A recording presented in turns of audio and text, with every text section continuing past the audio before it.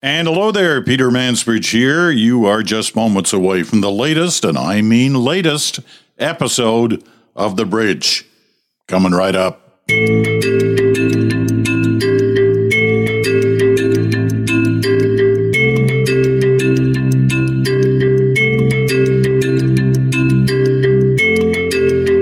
And I'm back, Peter Mansbridge here with The Bridge after, I guess, about a 10-day sabbatical, if you wish.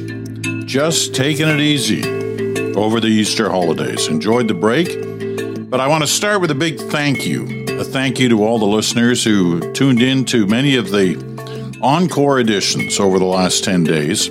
Some of the highlights of The Bridge over the past year or so.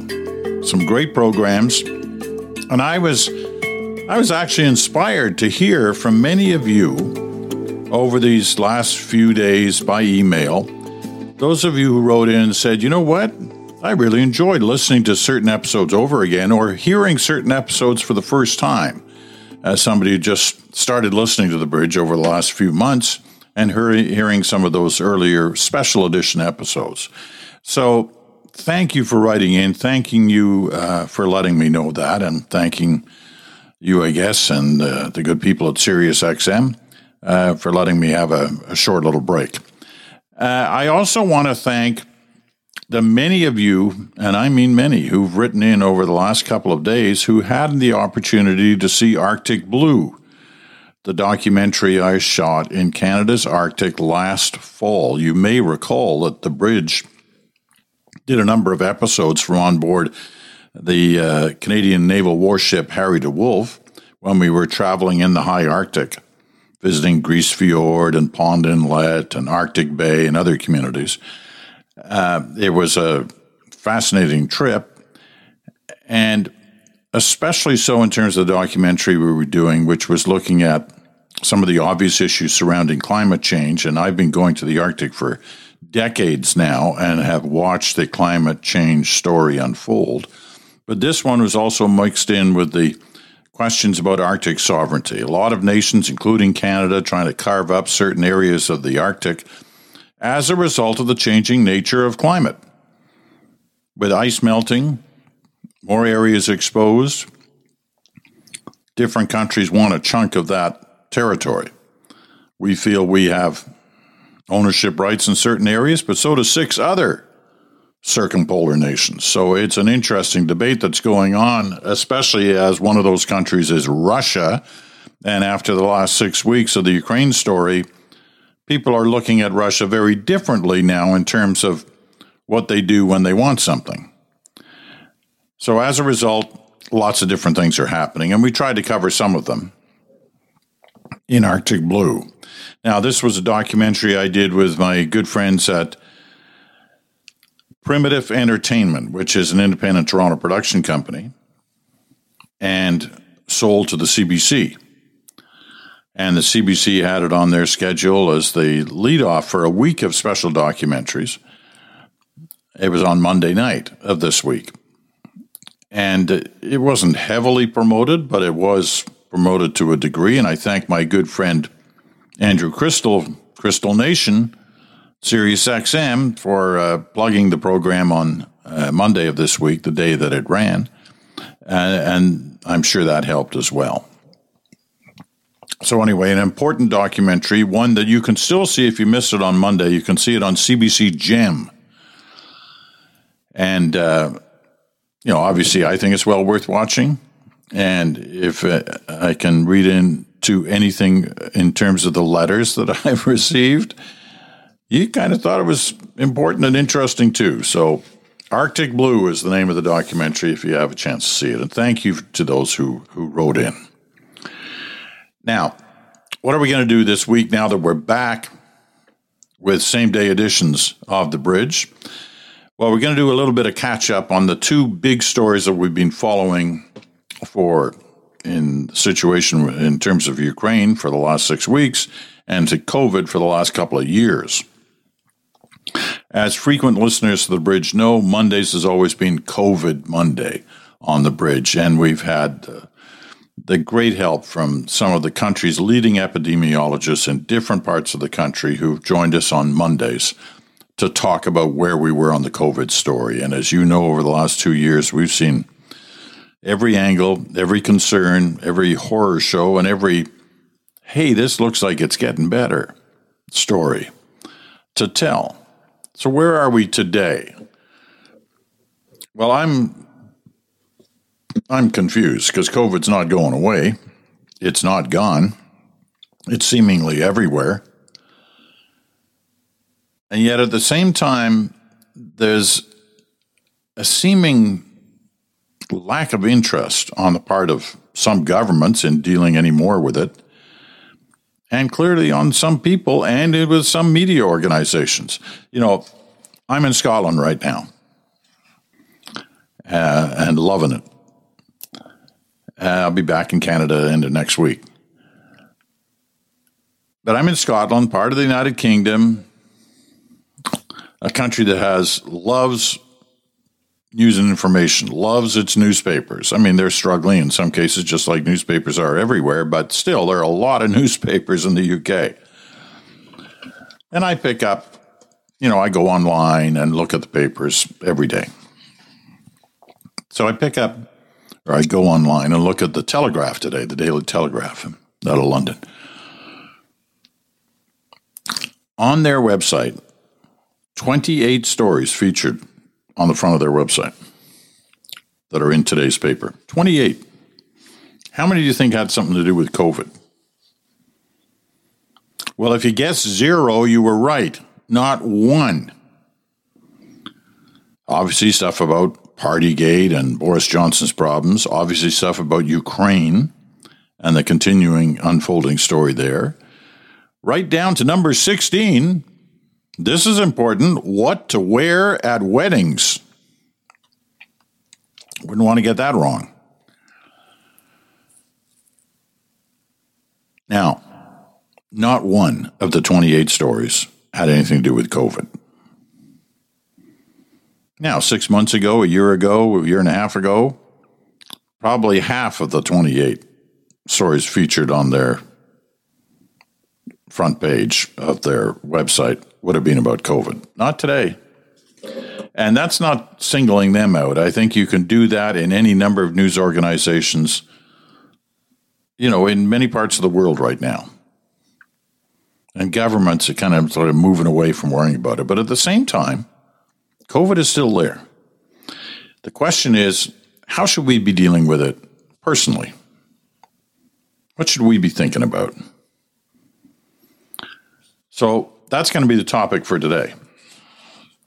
And as you know, if you've been listening to The Bridge over the past year, Mondays, COVID Monday, we've had, as I said, some of the top epidemiologists in the country. And today is no exception. Dr. Isaac Bogoch will join us again from the University Health Network in Toronto. He'll be with us right after this.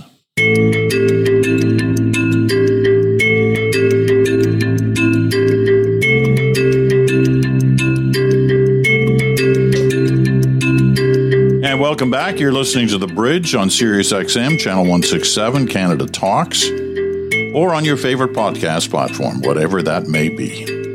We're happy to have you with us.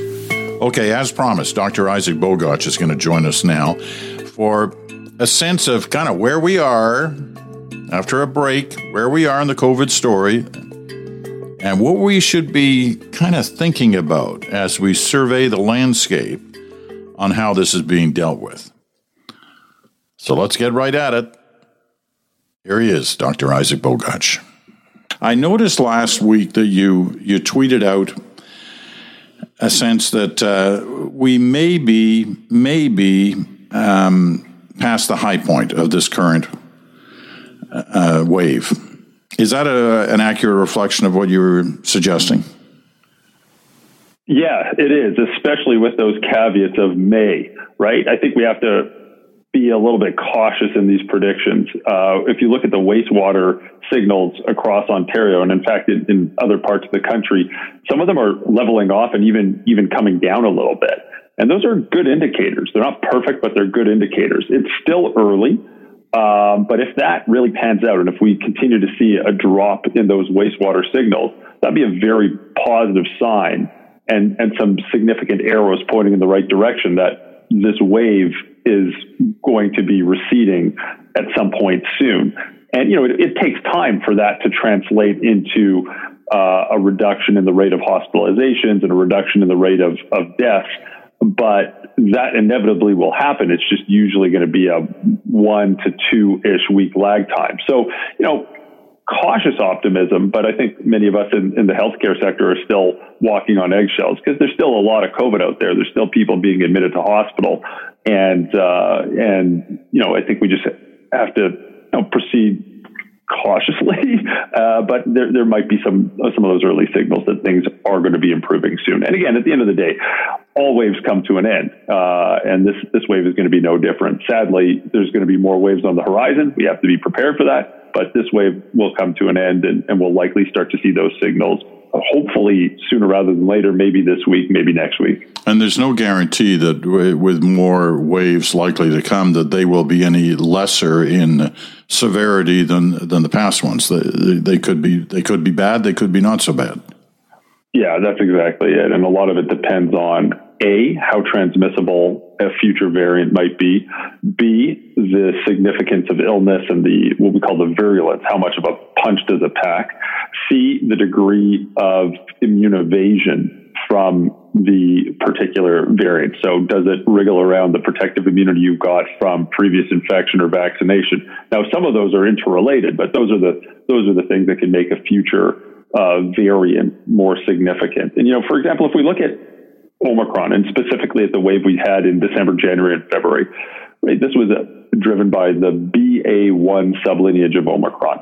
Okay, there were good lab studies demonstrating that it didn't pack as significant of a punch compared to Delta, but it still could pack a punch. It was just really, really transmissible. And, on a case-by-case basis, people didn't get as sick compared to prior variants like Delta. But when you look at the fact that, a third of the province of Ontario got infected over a short period of time, even less frequent hospitalizations on a case-by-case basis become rather frequent when so many people are infected over such a short period of time. And we had the highest number of people in hospital with COVID-related illnesses compared to any other point during the pandemic. It was tough. It was really, really tough. So sometimes you hear things are mild. It doesn't necessarily mean it's mild. It means it might be milder than a prior variant. But transmissibility is a huge factor. When a lot of people get sick over a short period of time, your healthcare system is going to run into troubles. If we go back a year, and I asked a friend, do you know anyone who's got COVID? And this would be a year ago when people were getting their first vaccines. And the common answer was usually, there is somebody I know who has COVID or had COVID. Or, in a lot of cases it was, no, I don't know anybody yet who's had COVID. So here we are a year later, couple of vaccines, couple of boosters, if you've gone the full route at this point. And if you ask that same question of people today, everybody knows somebody who had COVID. At least one person, usually a lot more than one person, often within their own family. Sometimes it's themselves. What does that tell us? Well, a couple of things. One is it tells us the social circles that we're hanging out with. And the other thing it tells us is how transmissible these variants like the Omicron truly are. Remember, early in the pandemic, COVID disproportionately impacted poor, low-income, racialized neighborhoods, essential workers, and I think that's why some people didn't know anyone with COVID, because they might not have they might not have lived or interacted as much with people in those neighborhoods that were being disproportionately impacted. COVID's everywhere now, and people that were perhaps able to successfully or have the means to work from home, have the means to successfully school their children at home, were able to avoid getting this infection for a long, long time. but with more transmissible variants, and I think with people now more out and about and interacting with those around them, we're starting to see all demographics, all neighborhoods, all areas of Canada impacted by this. The other important thing you mentioned too, I'm not sure if you want to go down this path or not, but when you think about April of 2021, like for many healthcare providers, that was the worst. Like a year ago was horrendous. It was such a bad time. That was the third wave in many Canadian settings. And we had vaccines, and vaccines were rolling out. And vaccines had, we were still triaging vaccines, and they were really going to the highest of high risk. So we vaccinated our long-term care sector, and vaccines were moving into community-dwelling senior populations and slowly working into essential workers. But that wave was driven by the Alpha variant. And, this was a time where we were admitting 40-year-olds and 50-year-olds to the hospital, and people were sick. The ICUs were full. I mean, we never had that many people admitted to Ontario and Canadian ICUs than at any other time during the pandemic. We were having conversations about having to make horrible decisions of, will we have a ventilator for this person, or will we have to choose between who gets essential ICU care and who doesn't? And if you look at numbers and stats, it doesn't look as ugly as other waves, but from a hospital standpoint, that wave was just the word. This time last year was absolutely awful. I'm not taking anything away from any of the other waves. People get sick with COVID, they come to the hospital, they succumb to the illness. It's awful, regardless of if it's a big wave or a small wave. But I think for healthcare providers, that was probably one of the most challenging waves. It certainly was for me.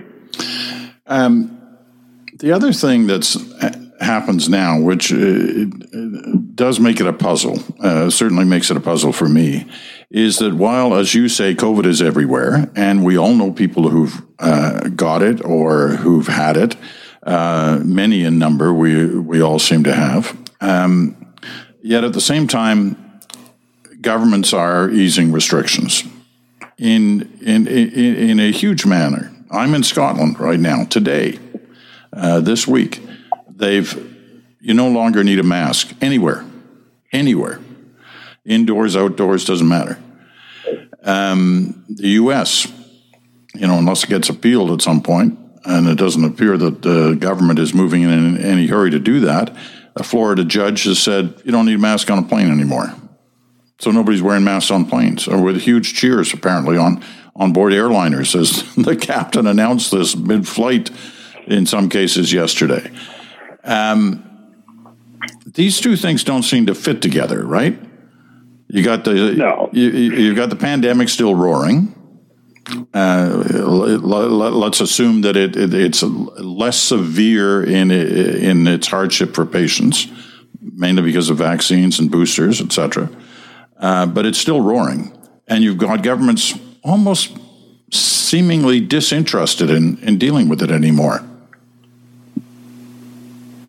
It's a problem. It's a huge problem. What do you do? So, I mean, it's a major disconnect. And, but listen, obviously, if you ask 100 experts, you're going to get 100 different answers. But my take is, listen, we should not be closing down society. We shouldn't be shuttering businesses. We shouldn't be keeping kids out of school. And occasionally you see this weaponization of the phrase learning to live with the virus. And of course, that means many different things to many different people. But obviously, we've got to learn to live with this virus because there's no other choice. This virus isn't going away. And we do need to learn to live with it. But that really means learn to live with it, not die from it or have vulnerable people overwhelmingly and disproportionately impacted by it. It truly means learning to live with it, keyword live. There's simple things that we can be doing to help create safer indoor spaces and protect those around us, especially vulnerable individuals and vulnerable communities. Masking, simple. It's so easy. It's such a light touch intervention, and it doesn't mean masking all the time, but certainly during a wave, a mask can take the edge off the wave. It's not going to stop a wave. It's not going to prevent a wave, but it certainly can protect individuals and populations and certainly take the edge off a wave. Greater access to vaccines, right? There are under-vaccinated communities and under-vaccinated individuals, and, vaccines aren't going to go away. I don't know what's going to happen in the future. We need high-quality data to guide vaccine policy, but you can be sure that there's going to be more vaccines on the horizon, and we really have to get vaccines out to people that need it. And that's easy to say, but it's actually a lot harder to do because you have to fight polarization, disinformation, and do the heavy lifting to get those into arms, especially arms in communities and individuals that are going to be most impacted by it.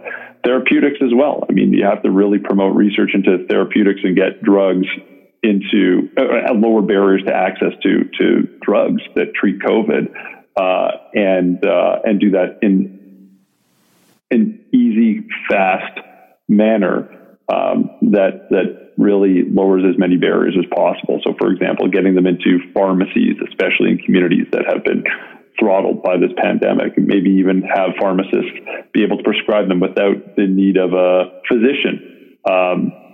So I think there's lots of things that we can do to really improve our response to COVID in the absence of, shuttering businesses and shutting schools down, improving the ventilation in indoor settings, or at least giving people guidance to do this. A lot of this also involves public trust and public buy-in, especially at a time when it's at an all-time low. It's going to be very hard to build that back. I think that's also a larger conversation as well on how do you build back public trust, and even how do you fight misinformation and disinformation that's amplified online, that have truly polarized opinions with, many things we see globally. But of course, the area we're focusing on is the pandemic. Like, simply putting on a mask should not be a political statement. This is crazy that, we're having those conversations. And, early in the pandemic, we'd sort of look down at the United States and say, oh, that's not going to happen here. But of course it is, so there's a lot that we can do to, quote unquote, live with this virus. And I think, I don't know, I don't have a ton of confidence that a lot of it will be done, but some of it might be. I wonder at times whether how much of this is polarization and misinformation and disinformation. There's no doubt there's a lot of that out there, but there's also seemingly a new sense of hesitancy on the part of people who were there lined up for 1 and 2 vaccines and their booster, and they're just, what they're saying to me is, 4th booster and then probably another one in the fall. I mean, really? I just say it's not that they've got anything against the needle in their arm. They're just, I don't know, tired of it all, or they're just not sure what differences it's making to them. A couple of points. One is translating science into policy. And, the 4th booster is a great example. The science is not 100% clear on who would most benefit from this. I think it's clear, what is clear, it's probably best for frail, elderly, immunocompromised, like people who are at the greatest risk for hospitalization. But let's just be honest that there's a lot that we need to learn about this, and that the data that's available is not the highest quality data, yet it's been translated into policy. And the policy is different, right? In the United States, it's over 50. In Ontario, it's over 60. In other places, it's over 70. In Europe, it might be over 80. Of course people are confused. The messaging is inconsistent and stinks. So that's one point. The second point sort of is related to the first point is, if you're in the business of promoting positive behavioral change, you should probably have people that are experts in behavioral change help out. And, this has been an issue from the very beginning of the pandemic. Where are the social scientists, the marketers, the behavioral change experts to really help with the pandemic response? Where is the dedicated age, language, and culturally appropriate messaging that should be blasted out to 38 million Canadians? Because we don't all watch the press conferences at 1 p.m. on Monday afternoon that says, hey, you know what? You're now eligible for whatever dose of your vaccine. There is tremendous room for improvement. And that's not just with the vaccines. I think this is with the communication of the pandemic in general. And it would go a long way if this was decentralized. Like, listen, I'm not in charge, obviously, but if I was, I would just come up with, 4 major points. Here's your 4 talking points, for whatever, there's a surge in COVID. You should be wearing a mask in an indoor setting. Here's the type of mask we think would be best. Here's 3 simple points. And then you just completely decentralize it, right? You can send it to, Cantonese speaking radio and Punjabi speaking TV and indigenous community leaders. And blast these 3 points in any way you want, on media, on social media, on everything. But those are the 3 takeaway messages, and decentralize that and put it in the hands of people who are community leaders and behavioral change experts. I bring in marketers and advertisers because these are the people that really do a great job at that. So, rather than looking at some of the communications that we've seen, it reads like, those pamphlets you see at the doctor's office. It looks like someone just took those pamphlets and then put it on TV, and that's that. We can do a lot better on the comms front. How frustrating has that been for you? I mean, we're almost 2.5 years into this. And some of the things you're talking about are kind of basic, right? Yep. You would have thought this would have been dealt with a long time ago. Yeah, I think it would also go a long way in the polarization that we see, right? If you just talk to, it's a lot of this is common sense. Oh, you know what? These vaccines, here's a vaccine. Here's some data that demonstrates that, if you get the vaccine, you're going to do okay versus if you don't get the vaccine. There's just a lot of different ways you can communicate with people. Oh, yeah, we should be wearing a mask. We should be wearing a mask. Let's all put on a mask. I think if you just factor in the common sense and communicate with people, meet people where they are, speak with them, don't talk down to people. Just speak with them at their level, at a language, in a way that they understand, and have the right people delivering the message to the right communities. I think it would go a long way. It is very frustrating to see because there's a lot of, I think Canada did a lot of things right. And we're very lucky to live in this country. And if you look at our response compared to other places around the world, we are doing it better than most. And we are very privileged to live here. And I'm thankful for that. But in the same breath, we should always be striving to improve. And I think that's one area that we can improve upon. Just a couple more points. One of them you kind of brought up 10 minutes ago or so when you were talking about the desperate situation that we had a year ago now, the ICUs full, hospitals, crowded, and, far too many patients in hallways, et cetera, et cetera. And we all swore, you know what, this will never happen again. We're going to do the fixes to the system that would never let this happen again. Have those fixes been made? No, but you can see that there's some efforts being pointed in that direction, right? Those aren't short-term fixes. Those are medium and long-term fixes. And we're talking about, healthcare system overhaul and restructuring. But on top of that, one piece of that much larger puzzle is we need more beds per capita and actual physical beds and physical space. And another piece of that puzzle is that we need more people to staff those beds. Those are 2 pieces of a much bigger puzzle.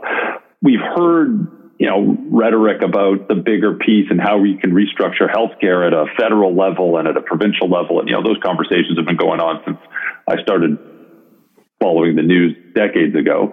And, sometimes we see some real pushes on that, but I think we are going to actually see some meaningful input on more beds and more staff per bed to get us our staff beds per capita higher, which is certainly positive. Now, that's not the only thing that needs to be done, but that's a major thing that needs to be done. But again, you're not going to snap your fingers and have that done overnight.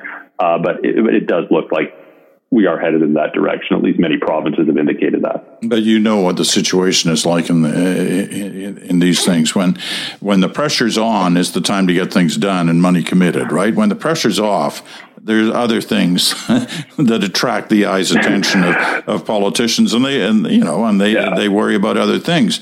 And Peter, this time last year, everyone was screaming from the rooftops, support essential workers, vaccinate essential workers, vaccinate vulnerable communities. Where's that momentum now? Like, that's not just that doesn't stop at vaccination. We had I can't remember another time where you had the general public so concerned about who essential workers were and where these vulnerable communities were. Maybe I naively thought that we'd continue with that momentum. But it goes a lot. It's a lot bigger than just vaccinating. Like, there's a lot of health care and health promotion and preventative health that we can bring in to those communities to really create a more equitable Canada. And I feel like we're losing a lot of that momentum. But I think it's not every day that's front page of the National Post, the Globe and Mail, the Toronto Star, all these. I think obviously memories are short, unfortunately, but if you go back this time last year, it was all over the place. And it was sad because these individuals and communities were getting pummeled by COVID. But there was a glimmer of hope that, hey, these are conversations that we don't typically have at a national level, and we're having them.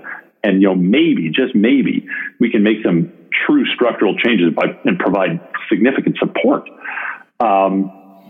I hope you're right.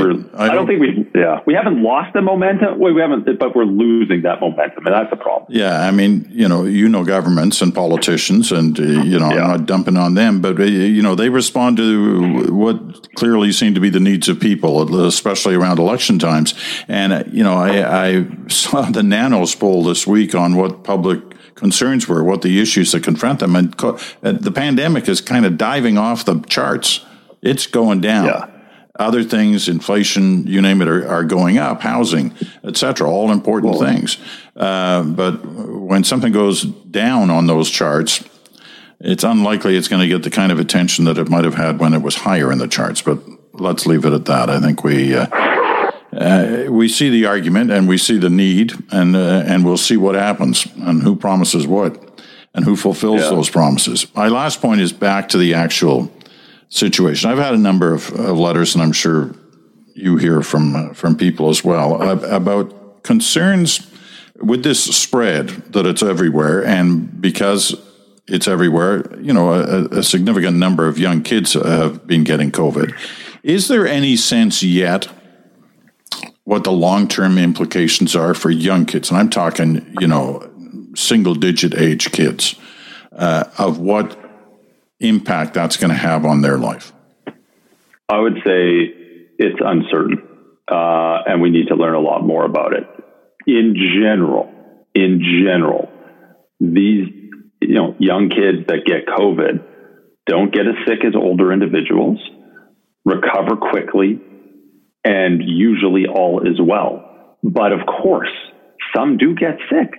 Some end up in hospital. Some end up with long COVID and chronic symptoms. Of course it can happen, but it does appear to be much less common versus older adults. Great. That should be a good news story. That doesn't mean kids should get COVID. We should be doing everything to protect kids from COVID, especially those who are too young to be vaccinated.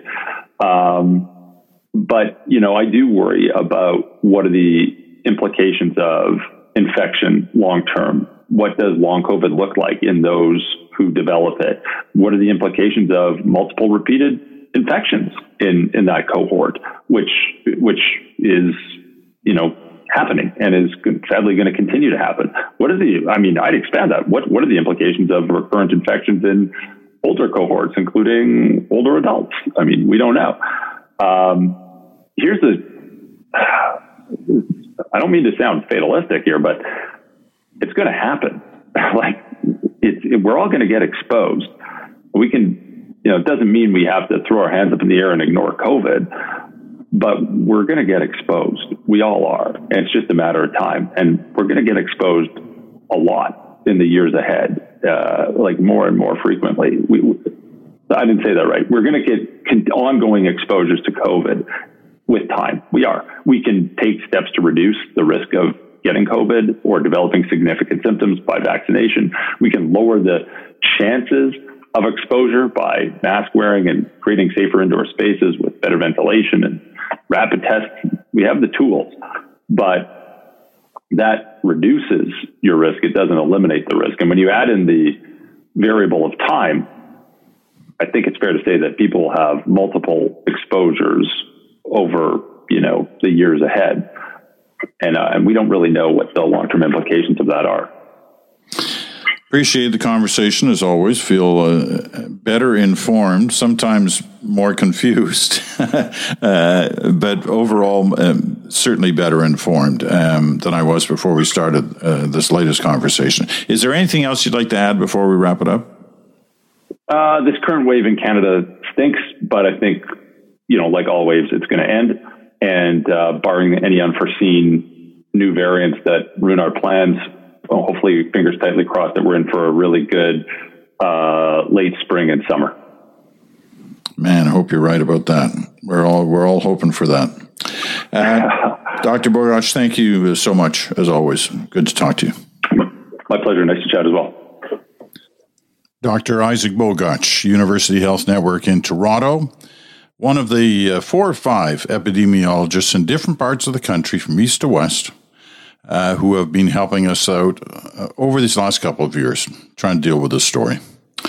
And with all of them, I always appreciate the blunt talk. I mean, they're under pressures. Obviously, they have certain attitudes towards what's going on in terms of relationships with government, with patients, with hospitals, with health authorities. And what I've always appreciated, as you just saw with Dr. Bogoch during the last 25 minutes or so, he says what he thinks. He tells you what he knows. He tells you what he doesn't know.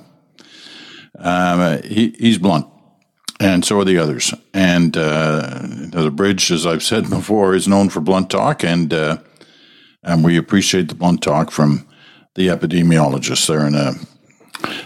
They're in a difficult situation. It's a challenge every day, dealing with the people that they have to deal with, dealing with their patients, dealing with their critics, dealing with their government officials, all of them. So we appreciate that they find time for us as well. All right, time to give you a sense of what's coming up over the next couple of days. The other major story, as I mentioned earlier, that we have been covering, especially over the last couple of months, is the story in Ukraine. I mean, we first started talking about the Ukraine story last fall when Janice Stein,